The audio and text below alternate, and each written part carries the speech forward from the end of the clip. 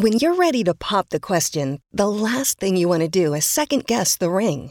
At BlueNile.com, you can design a one-of-a-kind ring with the ease and convenience of shopping online. Choose your diamond and setting. When you find the one, you'll get it delivered right to your door. Go to BlueNile.com and use promo code SPOTIFY to get $50 off your purchase of $500 or more. That's code SPOTIFY at BlueNile.com for $50 off your purchase. BlueNile.com, code SPOTIFY. What's up, y'all? It's Drewski, and I've teamed up with Mountain Dew to produce a hilarious new basketball podcast called The Dew Zone with Drewski. Learn the backstories of your favorite ballers and celebrities like Jamal Murray. Did you have like a favorite team? Was it the Raptors at the time or no? Was the Raptors even started around that time? Come on, bro. I ain't that old, fam. You talking like I'm 50. Taylor Rooks, Asia Wilson, and many more. You won't want to miss this. Listen to The Dew Zone with Drewski on Apple Podcasts, Spotify, and wherever you listen to podcasts.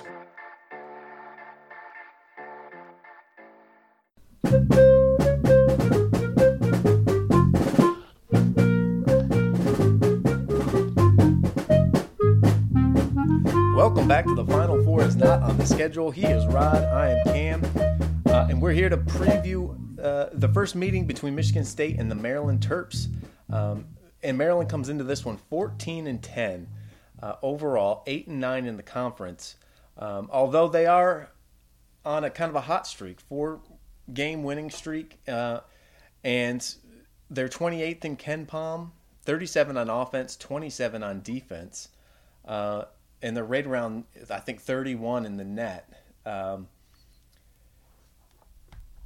So I guess before we get into this, Rod, I've been looking at, as I'm sure a lot of the listeners have, Michigan State's net ranking, and their efficiency ranking is both pretty low, even after they've just won 3 straight and beat 2 of the best teams in the country.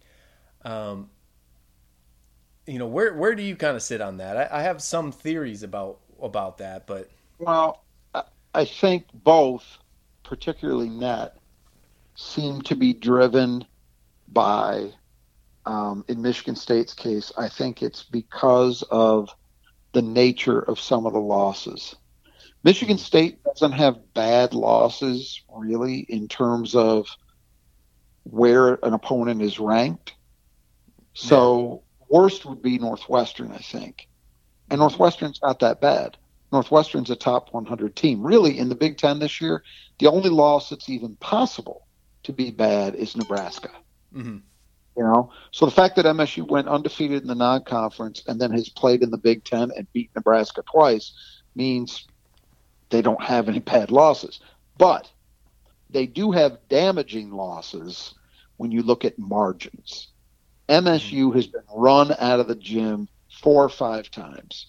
3 times by big margins. I mean, they've got 2 30-point losses. I think they have a 25-point loss as well. That's why. Yeah. It's as simple as that, because the non-conference and maybe marginally on the other side that some of those non-conference wins were not by bigger margins. Uh-huh. They don't have really blowout wins. The one blowout win, kind of, I guess, with any credibility behind it, would be that first game against Rutgers. Mm-hmm. That's really it in terms of blowout wins. I think that, the 9-point win against Illinois was impressive and probably helpful, but it's not enough to offset just how badly they've gotten drilled. Now, you can argue with that. You can say, and have some justification, I think, look, a win is a win, a loss is a loss, right? Mm-hmm. But the argument against that is that margins are predictive. And generally speaking, they do a pretty good job of sorting out whether a team is legitimately good or not. And Michigan State's been on the other end of this. I can remember not so much last year's team, but the year prior that won the Big Ten. There was a point in time that MSU team was not just beating people, but regularly running up double-digit victory margins. Mm. And it was indicative of the fact that they were just that much better than everybody else. It did tell a story that ultimately was borne out in them winning the title and in them making a run to the Final Four. Mm-hmm. So I'm not going to argue with that and say, well, Michigan State's getting robbed. That stuff does matter. I think this is a weird year, though. And yeah, I was going to say that. And they did change the net. After last year, they changed it in April, where it used to be 5 components, which was the main one was the quadrant algorithm, that everyone knows about.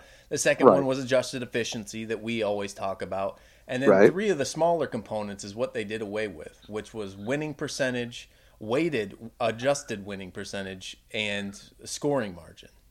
Well, they can claim they've done away with it, but if you look at the movement that Michigan State has had or not had, it tells a different story. I'm not sure that I buy that. There were instances with the RPI where they would claim, the predecessor to that, where they would claim, well, we're not considering this anymore. And then you would look at the way it works, that you clearly are. Mm-hmm. The movement would not be explainable any other way. So I'm not sure that I believe that. Put it this way, given the last 2 games, there's no other possible justification for it, because we've got other teams like this Maryland team, for example, that's 1 game. Well, it's a half game ahead of Michigan State in the Big Ten standings, right? Yeah. And Michigan State has a better non-conference than Maryland had in terms of quality wins, because I don't believe Maryland beat anybody that's a likely tournament team. I'd have to look at their schedule again. Clemson. Michigan State. They lost to Clemson. They lost. Right. Michigan State did. Michigan State took out Duke, who for the moment I think is probably, most people believe, a tournament team. It's precarious, but that's what I think the standard belief would be on a consensus basis. And beat another high major in Notre Dame. So there's no other explanation, right? And Maryland's 32 and Michigan State is 60. Right. 8-9. So it's and Maryland's got some good wins too. Maryland, I think, beat Wisconsin on the road, and then I think they also beat Illinois. They beat Wisconsin. They beat Illinois on the road. Wisconsin and Illinois on the road. Okay. Minnesota on the road and Purdue at home. Okay, so the big ones there are the road wins. So they've got, but Wisconsin has at this point not been what we expected. They're no longer an upper tier team. Yeah. In the Big Ten. So that one maybe doesn't mean as much. Michigan State just got done with 2 elite teams in the Big Ten and nationally, 1 on the road, 1 at home. I'm sorry, both at home. Both at home. That's probably the difference. Though their 2 marquee wins were road wins, Michigan State's were at home, and that does matter, home versus road. That is also, as I understand it, seems to be a factor. Certainly in net, in terms of where these games are happening. So that probably gives Maryland a little edge. But if we're saying that margin of victory isn't a factor, is that enough to justify 30 spots differential? No. A 30-spot differential in the ratings? No, I don't think so. Yeah, and there's a lot of weird anomalies like that. You can go, you look at it. Duke is ahead of them. Duke is 49. They're 11-8.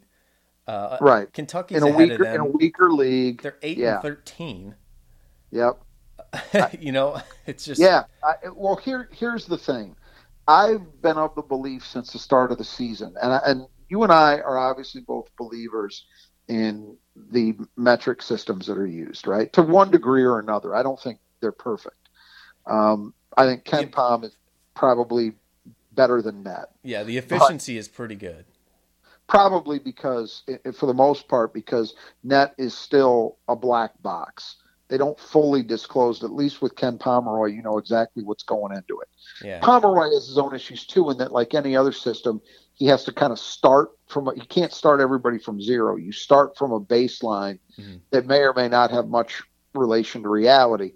But generally, this is going to get to my objection this year. Generally speaking, by mid-December, so prior to conference schedules starting for the most part, the kinks have been worked out. And when you look at KenPom, the vast majority of the time, in my opinion at least, it tracks pretty close to what your assumptions would be absent looking. If you're an intelligent fan who's aware of what's going on, it makes sense, right? Yeah. It's not that often that we look at KenPom and say, wow, this is nuts. And the reason for that is it takes time. It takes games. It takes data for that system to kind of get honed to a point that it's actually reflecting reality. Mm-hmm. The early KenPom numbers, you can't put a lot on for that reason. My objection is this year, you didn't ever get enough data. You had non-conference schedules that were so restricted, not just in terms of number of games, but let's also remember we got nowhere near the level of interconference play that we would normally get. Michigan State, we just said, had 2 games against high majors, which was pretty good considering what some other schools did in Duke and Notre Dame. But in a normal year, we'd have had the Champions Classic. We'd have had the Big Ten ACC Challenge, which are those 2 games. But we have also had, at least in some years, we'd have had a Gavitt Games contest against a Big East school, and we'd have had a holiday tournament during Thanksgiving that would have either been 2 or more often than not 3 games, normally all of which are against high major or near high major opponents. Mm-hmm. That's a lot of games and a lot of data that we didn't get this year. And so I've been of the feeling from jump that the committee was not going to be able to utilize metrics the same way they normally do, that it would be helpful, it would be part of the equation, but it's not going to be the be-all and end-all, because I don't think you can fairly say that it is quite as related to the truth as it would be in a normal year. I think everybody's of the opinion that the Big Ten is far and away the best league in the country. Mm-hmm. And I think that's probably true.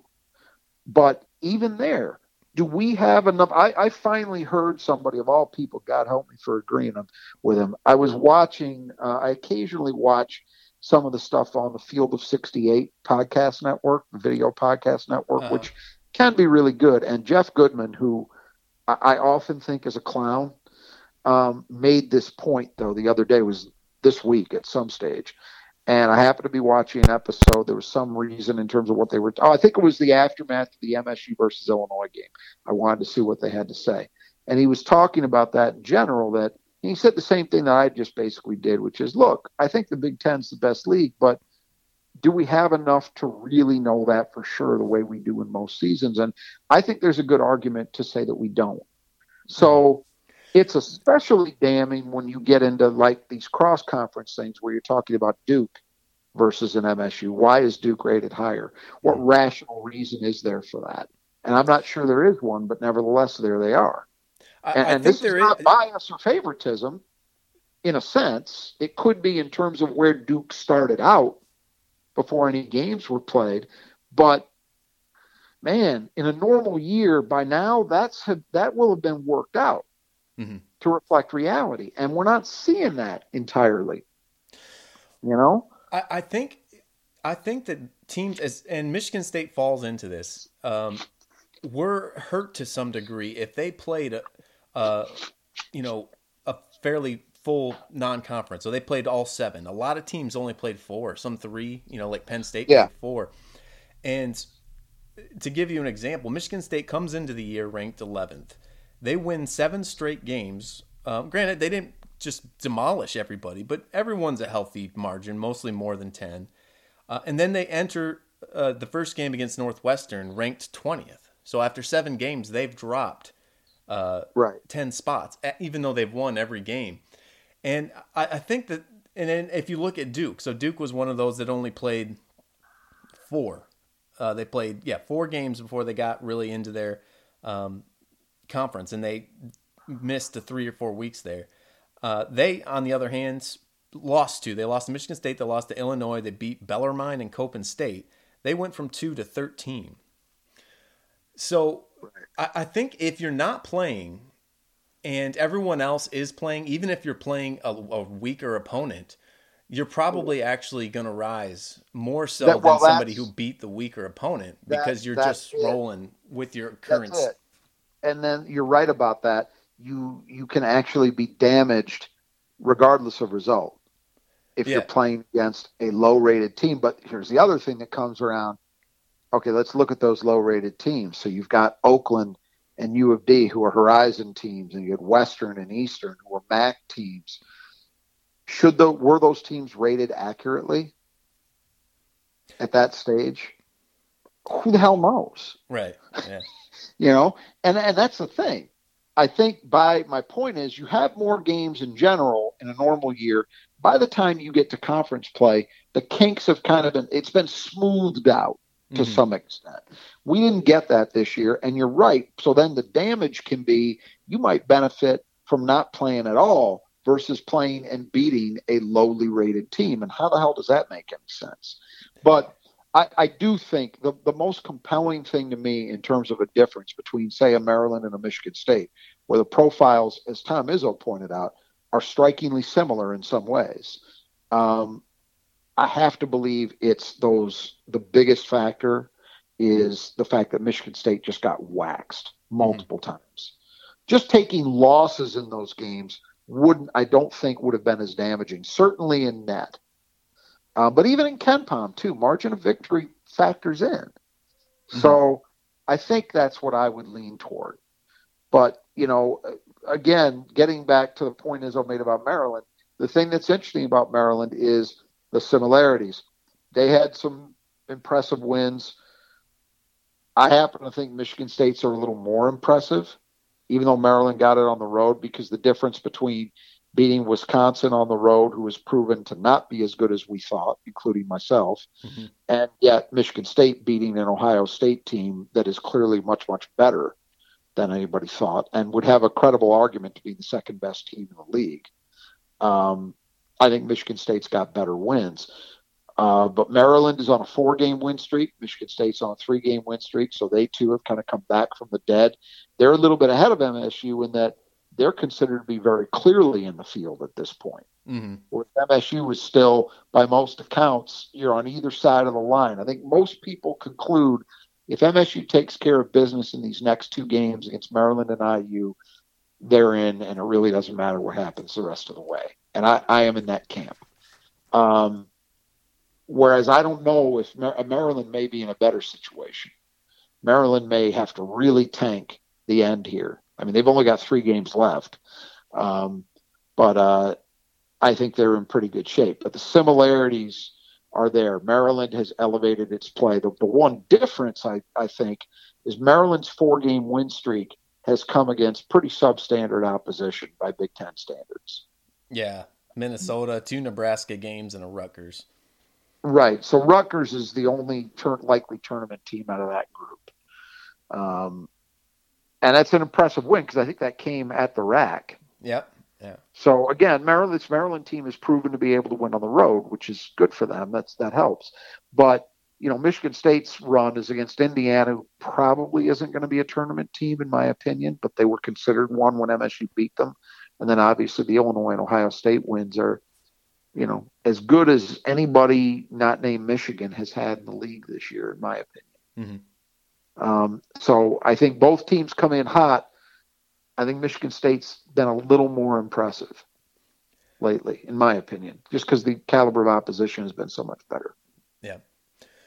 So if you look at Maryland's profile, 37 on offense, and primarily that's driven 66% in effective field goal percentage, 66 in twos, and 34.7% from threes.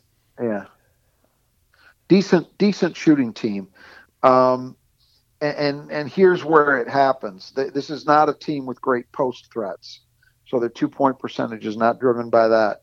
It's improved 3-point shooting from some guys. And so that's made them a tougher cover. And then they got a lot of guys that can drive the ball. This is a small ball team. They won't start anybody taller than 6'7". So this is going to be small ball versus small ball in this game, at least to start. The difference is Michigan State has a little more in terms of size that they can actually play off their board, likely to play at least off their bench. But Maryland, the converse of that is Maryland's got a lot of guys that can drive the basketball. Yeah. So that has resulted in a very, very nice season from inside the arc also. And then 55th in turnover percentage. What's new? Another game against a Big Ten opponent, another team that's got, top 60-ish turnover percentage number. The Big Ten's got a lot of these teams now. Yep. The bad news is, I guess, maybe expected when your starting center is 6'7", offensive rebounding 321. Yeah, it's so bad that, and conversely, as we're going to talk about in a second, they're really, really good on the defensive glass. So what that tells me is that's not even just size. That's that Mark Turgeon has decided to approach this in a particular way, because a Big Ten team has to really work to be that bad on that defensive glass. I mean, it's almost got to be a choice. I don't remember whether any of the Bo Ryan era Wisconsin teams were quite that bad, or the John Beilein Michigan teams, but those were bad offensive rebounding teams. But it was by choice, in that those guys put much more value on floor balance, and we don't want to get beat in transition ever. So we will give up on offensive boards. It's just not going to be part of what we do or emphasize. And I got to think with a number that bad, I have not seen Maryland as much as I normally would have. So I'm not certain of that, but I have to conclude that's part of it, along with the size too. But Maryland is a team that in recent years, if you think about guys like, and I didn't look at the stats, but I'm pretty sure in recent years with guys like Smith, Stick Smith, Bruno Fernando, those types, they've been pretty good on the offensive glass. Mm-hmm. They've been reasonably solid there. So this is a choice which may be driven by their lack of size. Last year they were 66th in offensive rebound percentage. So there you go. Yeah. Okay. Yeah. So that's pretty clearly, I'm sure it's a strategic choice, but you could say fairly it's maybe one that's been driven by personnel as well. 69% from the line, and they take a lot of threes.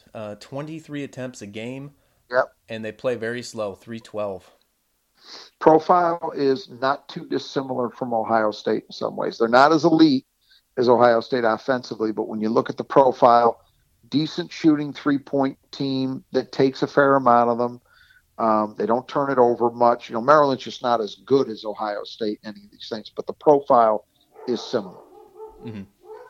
And like Ohio State, not a lot of obvious, big, legit, obvious post-threat big men. Ohio State does have Liddell and Key, who, as we saw, can operate in the post very, very well. But, they don't have one of these 7-foot, Coburn, Garza, Dickinson types. So Ohio State's a lot better down there. But physically, the listed size is somewhat similar. Mm-hmm. On defense, a little bit better. 123rd in effective field goal percentage against, 81 against the twos, 214 against the threes.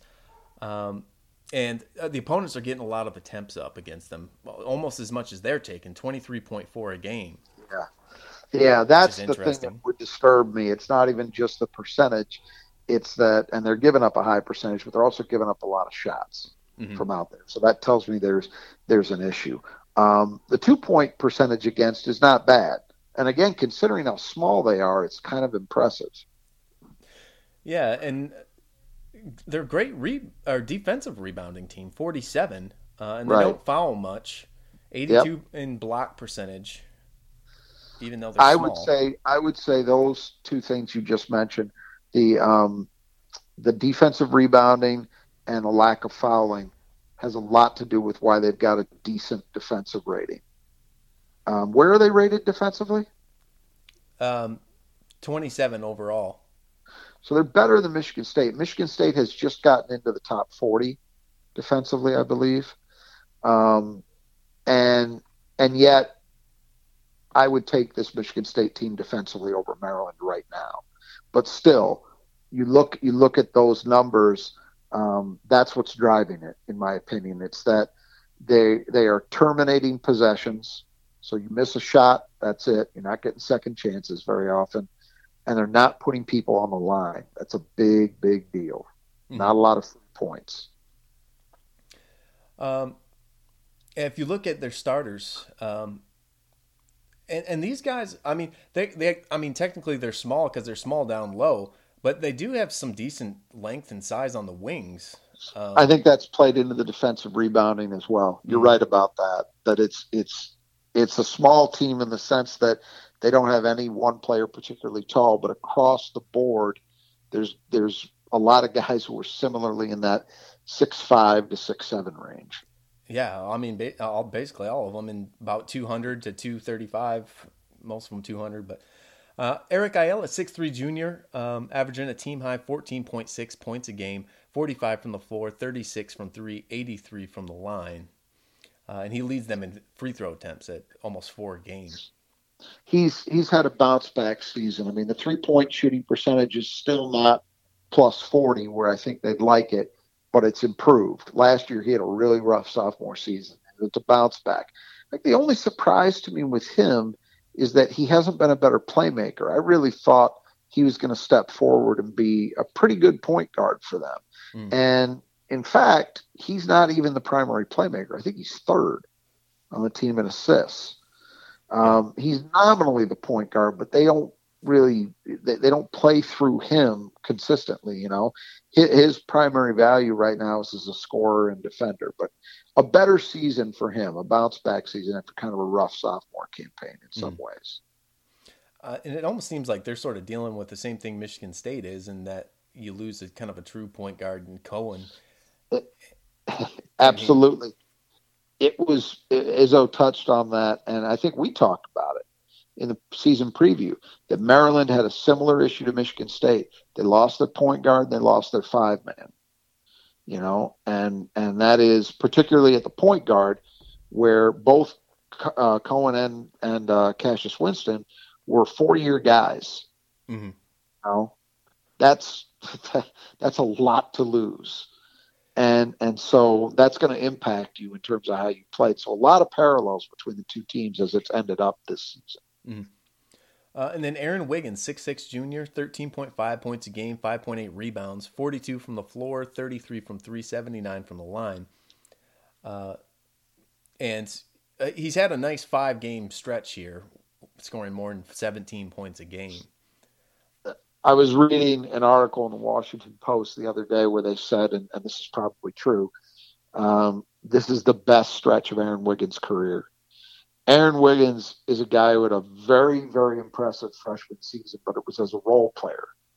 And then last year, they wanted him and expected him to step up, and it didn't happen. He really struggled with his shot. Mm-hmm. You look at the season stats from three, and they're okay. As you said, 33%, right? Yeah. That's not horrible, but it's also not screaming, you know, top of the scouting report guy either, right? But lately he's been a lot better. The other thing is the balance that he's had in his game is very different now. His first 2 years, this is a guy who was at, 60%-ish in terms of the number of attempts coming from three of his total attempts from the floor. So what that means is essentially that's what he's given you as a 3-point shooter, and he's not shooting a particularly high percentage as he didn't as a sophomore. That's a problem, right? I think it was like 150 out of 250 shots, something like that, came from three, and he was a sub 30% shooter. That's not good. This year, he's shooting a little better, but the bigger deal is I think it's only 40% of his shots are coming from three. Yeah. So he's playing inside the arc much more effectively. That's made him a better player. So I think it counts as a bounce-back year for him, too, especially lately. Yeah, and he's tied for the team lead in assists with 63. He's done that as well, right? So he's found different ways to contribute than he used to, and that matters. You know, if a guy can round his game out, even if he's struggling in that supposed area of strength, the rounding out can result in that positive, and I think it has for Wiggins. Mm-hmm. And then Hakeem Hart, who's really had a increased role this season after playing not very much, hardly anything last year. Right.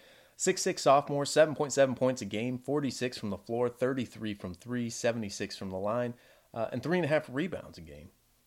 Yeah, he got off to a big start this year. I wish I could remember which opponent it was. He had a game where he just went off like 30 plus.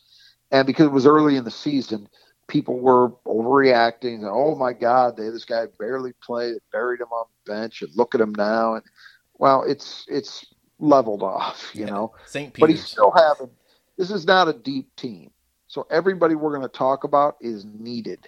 Mm-hmm. You know, they do not go deep, and it's been important that he's at least stepped up enough to be a reliable rotation guy. You know, part of the whole, not the star, but part of the whole. Yeah. And then Daryl Morcell, 6'5" senior, 8.4 points a game, 3.7 rebounds, and tied for the team lead in assists with 63. Shooting 45 from the floor, 24 from three, 55 from the line. Yeah, I think he's the epitome of a glue guy. He's a guy, you mentioned the assists. Well, he's kind of like this team, I think he's probably the power forward. Okay. And he's tied for the lead in assists. He's a very good defensive player, always has been, as an individual defender. I think the only negative is that over his career, he had a steady progression to the point where last year, I think, and I don't have it in front of me, but I think he might have even gotten to be a mid-30s three-point shooter. Yeah, 33% last year. Yeah, okay, so almost mid. But he was really bad when he got there, and he just got better and better and better. And he's gone backward this year. So that's limited the point production a little bit, that he hasn't been quite as consistent with the jumper. But, you know, he's just a guy that does the dirty work for them, and you need that. And then Donta Scott, 6'7", sophomore, 11.8 points a game, team high 6.8 rebounds, 52 from the floor, 45 from 368 from the line. Conversely, this is a guy that has expanded his game. That 3-point percentage is impressive. And considering that he plays 5 on this small team, boy, that's tough, you know, against certain matchups. And even against Michigan State, you know, if Julius Marble, as I would expect, since it's been the pattern lately, starts the game, Donta Scott's going to test him, because you got to go out and that guy can extend the floor. You got to get out and cover him. Mm-hmm. He's a legitimate threat. I liked him last year. He was a guy that, in that recruiting class, was sort of buried. They had some other guys that were higher profile recruits, and the Mitchell brothers, the Mitchell twins, particularly one of them. And yet, as the season unfolded, Donta Scott was the guy that was playing. He eventually became a starter and had a pretty nice freshman season, but he's taken it up another level this year because of the shooting primarily. I think the other things he had, he's 6'7", but he's a tough guy. He's a physical guy. He's not in the Liddell class. Don't be worried about that as a post player, but he's good enough down low to do some damage, and yet he could step away from the rim and hurt you there too. Mm-hmm. He's their leading shot blocker on a team that doesn't have any one guy, but they got a lot of guys who occasionally will block a shot. He's the best. Good rebounder at 6.8 a game. Good defensive player, versatile. There's a lot to like with him. He's a nice player. Mm-hmm. And then reserves, they're in the Maryland's in the 300s, like 301 in bench minutes. So they are really relying on their 5 guys. But Jarius Hamilton is a guy who does get some time. 6'8", junior transfer from Boston College, 6.9 points a game, 2.5 rebounds in about 20 minutes. 44 from the floor, 39 from 369 from the line. Yeah. These next 2 guys we're going to talk about were both transfers, and that's ended up being very important because without them, Maryland would have essentially no functional bench. Hamilton is an interesting guy in that he's physically one of the bigger guys in their playing group. He's 6'8", about 230, but offensively, he's all jump shooter. You know, a lot of threes. And he shoots them decently, so it's not a problem. It's just he doesn't play the way you might think he would, looking at his physical stats, you know, his physical profile. And they could use a guy who played that way. He's not really it. Mm-hmm. But he's been helpful, you know, to have a guy like that around who's got experience, steps right in, and is at least a contributing part of the rotation. That's not nothing. Mm-hmm. And then Galen Smith, 6'9" grad transfer from Alabama, He has started 16 times this year, but he's only averaging 4.1 points a game, 2.5 rebounds in 15 minutes, 59% from the floor, 63% at the free throw line. Yeah, I mean, again, experienced at the high major level, extend your bench at least a little. And if they're in a position where they feel they need minutes from a more or less legit five, he's there. He gives them that physically. So, let's just say if Scott happens to be in foul trouble and Michigan State actually is getting something done in the post, maybe Julius Marble is having one of those games where he's operating on the low blocks and getting some things done scoring wise. This is a guy who physically you could bring in to pitch relief minutes, and he's going to be able to give you something. As you said, he started a fair amount. Mm-hmm. And then Reese Mona, 6'2" walk-on, it was really emerged as the eighth guy in the rotation. Played 10 and 8 minutes in their last two games, averaging just under a point, 50% from the floor, 33 from three, and 33 from the line. It is a rough situation there. They've got a couple of scholarship freshman guards that were playing in that role earlier, but they've gone. Turgeon's gone this way to a walk-on. I assume for a reason. But yeah, that's not ideal. Let's put it that way. So heavy. It's a good thing for Maryland that this team doesn't foul very much. Mm-hmm. Because it allows the guys like Ayala and Wiggins and Morsell and Hart to play those minutes, and they don't have to worry about, we got to steal 10 minutes, like Michigan State sometimes has to do. Maryland has not had that issue, and it's important that they don't because there's not much there. Mm-hmm. And you look at Maryland last year coming down the stretch, they just collapsed. With even with a championship on the line, they still got a share of it, but they had, but that was the ultimate. That was the ultimate back into a championship. Yeah, and I have Wisconsin to believe and Michigan State closed their seasons out red hot. Both I think Wisconsin went 9-1 down the stretch, and we know what Michigan State was doing. They went out and beat a bunch of ranked teams. Multiple of those games were on the road. To get their share of it. Maryland just kind of hobbled to the finish line. Mm-hmm. And maybe you wonder, with the amount of minutes that all these guys play, if that has a factor in it. They did basically the same thing last year. They were even less bench minutes last year, but I guess something to look for coming down the stretch with them. Yeah, the only good news for them is they've only got 3 games left. Yeah. So, and with the amount of work they've done, I would think they probably want to win one more just to be safe. But I think with their profile, just as I've talked about, I felt like a Michigan State team that ended up 8-12 in the league was not out of it. Mm-hmm. Probably would need a Big Ten tournament win to get in, but was not out of it. Maryland's got a better profile than MSU, so they could probably be even more justified to feel that way. That, hey, even if we lose these last 3, we're still there. We're still in okay shape. Mm-hmm.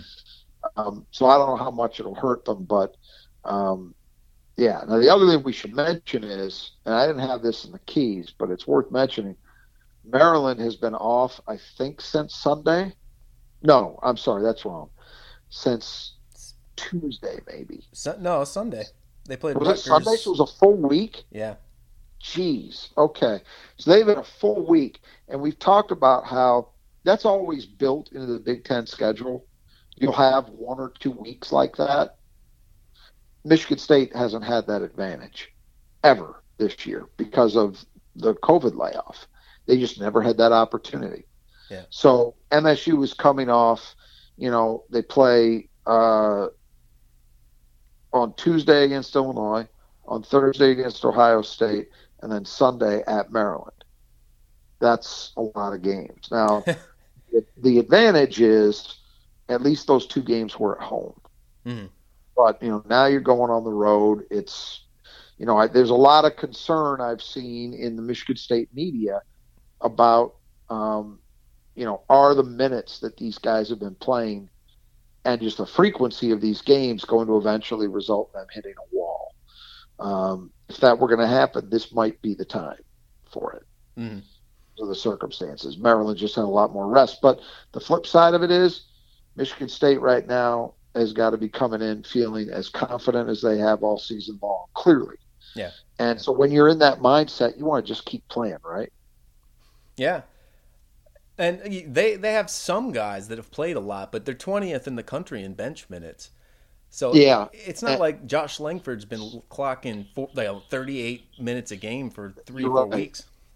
And the one slight positive of that first half against OSU, where Langford sat for 10 minutes and Henry sat for 7, is that they got a little more rest than they've been getting. Mm-hmm. Yeah. It's enforced, so they should be fresher than they might be otherwise. But I just thought we should mention it because I don't have it in the keys that once again, just as with Ohio State, we're dealing with a situation where the opponent comes in with a lot more rest and has been able to focus on Michigan State, whereas Michigan State couldn't turn to Maryland until Friday. Yeah. So the keys, defend the arc. What's new? Yeah, the big part of attack for Maryland. Well, I mentioned, the profile is similar. The number of 3-point attempts they take per game is exactly what Ohio State's is, 23. They're not quite as good shooting as Ohio State, but they're close. They're near 35% as a team. So, and they've been shooting it a little better lately, by the way. So, it's simple. I don't know what more anybody would need to see to be convinced if there are any holdouts out there. But to me, it is as simply put as this. If Michigan State holds the opponent down, especially in attempts, but also in percentage made of threes, they will be competitive. They will have a legitimate chance to win a game. If they don't do those things, they've got a problem. I think it's just that simple. Until I see somebody upset that formula, I'm convinced of it. And further, I'm convinced that this Michigan State team is fully capable of doing that against anybody because they have. They've been playing teams that shoot the three extremely well, or like Ohio State, maybe their season total is only good, not great, but lately they have been on fire. And Michigan State just shuts them down. So it's at the top of this list to me. It's the number one thing for the team at either end. Do that, you can compete. It's not enough to win a game. You need to do some other things, which we'll talk about, to get a win. But to stay competitive, to not have one of those games where you run out of the gym, you got to do that. And then the second key, get to the rim. Now, the other thing we've been talking about with regularity, right? And what has marked this 3-game win streak just as much as holding the opponents down from 3 is that Michigan State has finally started to score in the paint with regularity. It's not coming via pure post-ups very often. Occasionally we see it.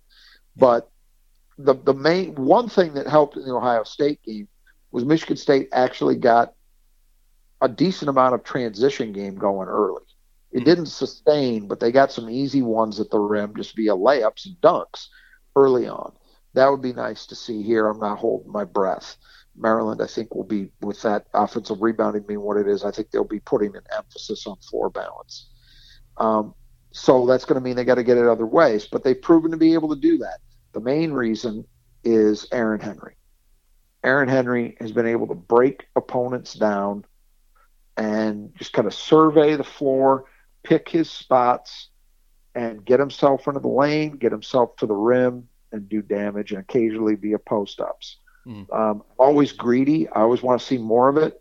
So I'd love to see Michigan State get more done with the 5s that way, whether it's, Marble's the most obvious choice, but Markey can do some of that.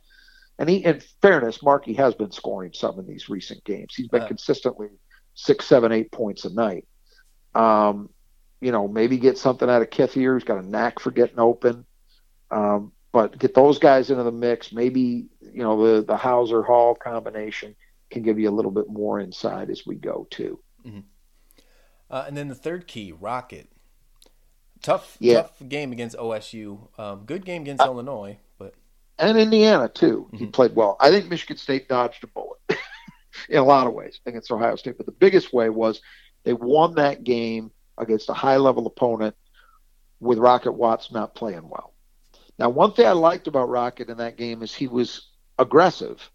It's just Izzo is talking a lot, and he was saying this about Aaron Henry a lot earlier in the year, and he stopped saying it because Aaron stopped doing it. It's this notion of going up off of 2 feet as opposed to 1 foot. Yeah, I heard that a couple times. He said that a lot early in the year about Aaron, and Aaron's obviously straightened it out. And it's true if you look at it. Aaron his base is very solid when he's going into these shots. I don't think it's an accident that he's shooting much better. Mm-hmm. And I don't even just mean from 3. I'm talking about in the paint. When Rocket does that, when he keeps his balance proper, he's much more effective. He has a tendency to get off kilter. And I think that's what was going on in part against Ohio State. Mm-hmm. Michigan State needs him to be a heavy minutes guy who's playing effectively. We should probably mention, I don't think we've touched on it yet, the word seems to be that Foster Loyer is unlikely to play again this season with his shoulder. The thought is he's probably going to require surgery. Yeah. So that means Michigan State's got the hand that they've played the last 3 games with, right? Where it's Rocket, Hogard, and then you may cobble together some minutes with a combination of Aaron and Josh. That's really it. A.J. Hogard, in fairness to him, I thought did enough to hold the fort down against Ohio State. I personally do not want to count on that happening again. Mm-hmm. I don't have enough faith in him. Rocket needs to be better. He needs to be the guy he was against, not even in Illinois. If he's the guy he was against Indiana, he had 6 points, but he ran the team decently. He defended well. He justified being on the floor. The offense hummed with him in there, even if he wasn't lighting it up in assists or scoring 15 points. They need him to be solid. Mm-hmm. And without that, man, it just increases the margin of difficulty so much, because then you're asking A.J. Hogard to do things that he hasn't shown any consistency in doing, and or you're putting a lot more heat on guys in Henry and Langford that you're already asking a ton from. Yeah. Because if you don't get production out of Rocket, then one of the 3 other guys, whether it's Hauser, Langford, or Henry, has to go above and beyond. You're asking Henry to get 27 points, or Langford to get 18, or just the mental toll that it takes on you to have to run the offense and be that guy. Yeah. If you're asking Aaron and Josh to do that for, say, 5-6 minutes a night between the 2 of them, okay. Like the way they did against Ohio State, where they closed the game that way. Yeah. Okay, that's all right. But if it has to be more than that, man, that's asking a ton. Mm-hmm. And again, with Hogard, maybe he'll surprise me, but I just don't have faith in him being able to consistently even deliver at the level he did against Ohio State, which, let's be honest, he did some good things, did some positive things. He also had some defensive breakdowns, and that's the part that really worries me. Mm-hmm. Is I don't think he's a guy who is just so feast or famine on that, and he can go out and make a great play. He had one against Sunmu against Illinois. He had a couple of nice defensive plays against Ohio State, but he also has some real issues sometimes with not understanding and thereby being way out of position and getting burned. I mean, that's what ultimately he had a breakdown against Ohio State where Dwayne Washington got loose. I believe it was for a 2-point shot where he did not understand the switch. You could see Josh pointing and yelling. He didn't recover. Timeout.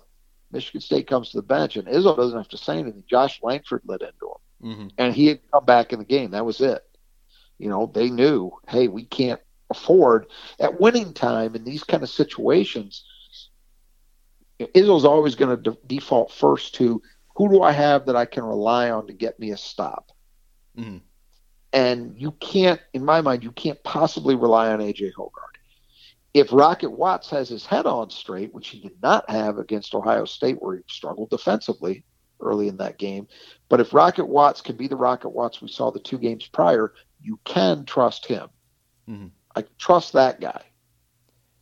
So he's just got to be better, period. I don't think Michigan State can get over the hump in these last 4 games if he's not. So the fourth key, boards, particularly on MSU's offensive end. Yeah, this is, Maryland is just not going to do anything on the offensive glass. If they do, it's a travesty, and we'll be talking about it as a huge negative. Let's assume that plays out the way the stats would suggest to us it will.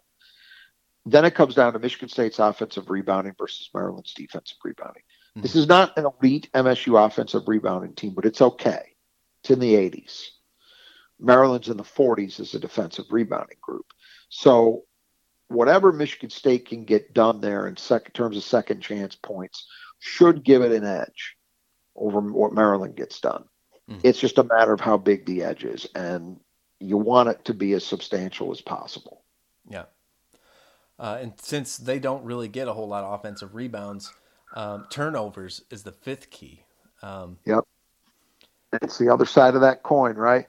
Once again, we're looking at a team that doesn't turn it over a lot. They're in the top 60 in turnover percentage. Michigan State, meanwhile, has slid back to the 180s. On paper, that's a big differential. Against Ohio State, the difference was only 3. MSU had 3 more turnovers than Ohio State. You can live with that, particularly if there aren't a lot of them that are live ball variety. Mm. You don't want to give away easy points. So that to me is the key. Can you keep that margin low enough that it doesn't do you a great deal of damage? Okay. Any final thoughts heading into Maryland here? This one will be on tomorrow at 2. It's a big game, obviously. You're playing a team that is also coming in with a lot of confidence. They've won 4 straight. They've gotten off the mat, too. A lot of similarities to Michigan State in that sense. They're at home, so that's an advantage. It's a big game for MSU. I am of the belief that if Michigan State wins its next 2, they win this game, they follow that up with a win at home against Indiana, the Michigan games are gravy. Mm-hmm. I really believe that. I think 2 wins by MSU gets it done. 9-11 in this league with the wins that they have. And frankly, what a win over Maryland, a likely tournament team, would mean as well. Because at that point, then you'd have possibly, if you figure Duke's a tournament team, which is precarious, but now, at this point, it looks like a decent probability. Rutgers seems certain to be a tournament team, so that's 2. And then you'd have Illinois, Ohio State is 4, Maryland would be 5. That would be a minimum of 5 wins over tournament teams pending what Indiana does, who I think is in trouble, but I don't think they're officially dead yet. Mm-hmm. That starts to look a lot better, and particularly with Illinois and Ohio State as elite wins. Mm-hmm. So I think it's a very big game. With the way Michigan is playing this year, tall order, and the rivalry puts enough pressure on everybody to begin with. If you're going into that game feeling that you absolutely have to win it, or one of them, that's even more heat.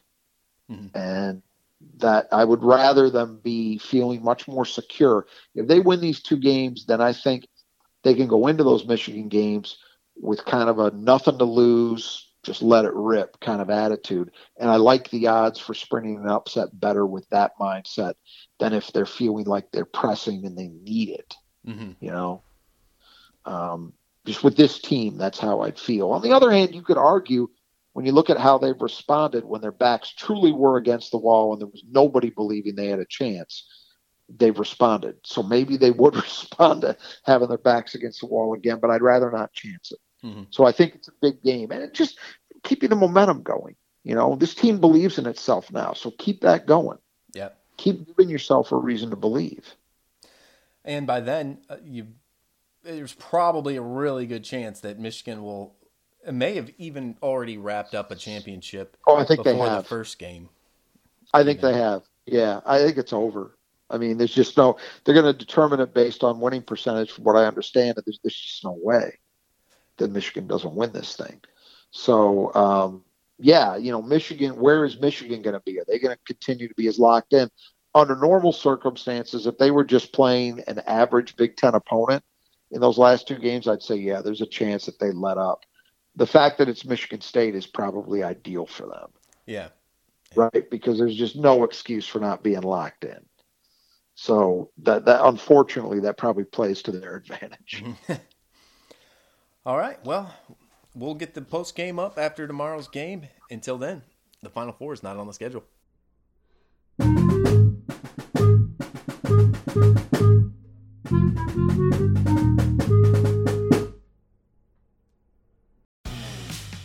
For the ones who work hard to ensure their crew can always go the extra mile, and the ones who get in early so everyone can go home on time, there's Grainger, offering professional-grade supplies backed by product experts so you can quickly and easily find what you need. Plus, you can count on access to a committed team ready to go the extra mile for you. Call, click Grainger.com, or just stop by. Grainger, for the ones who get it done.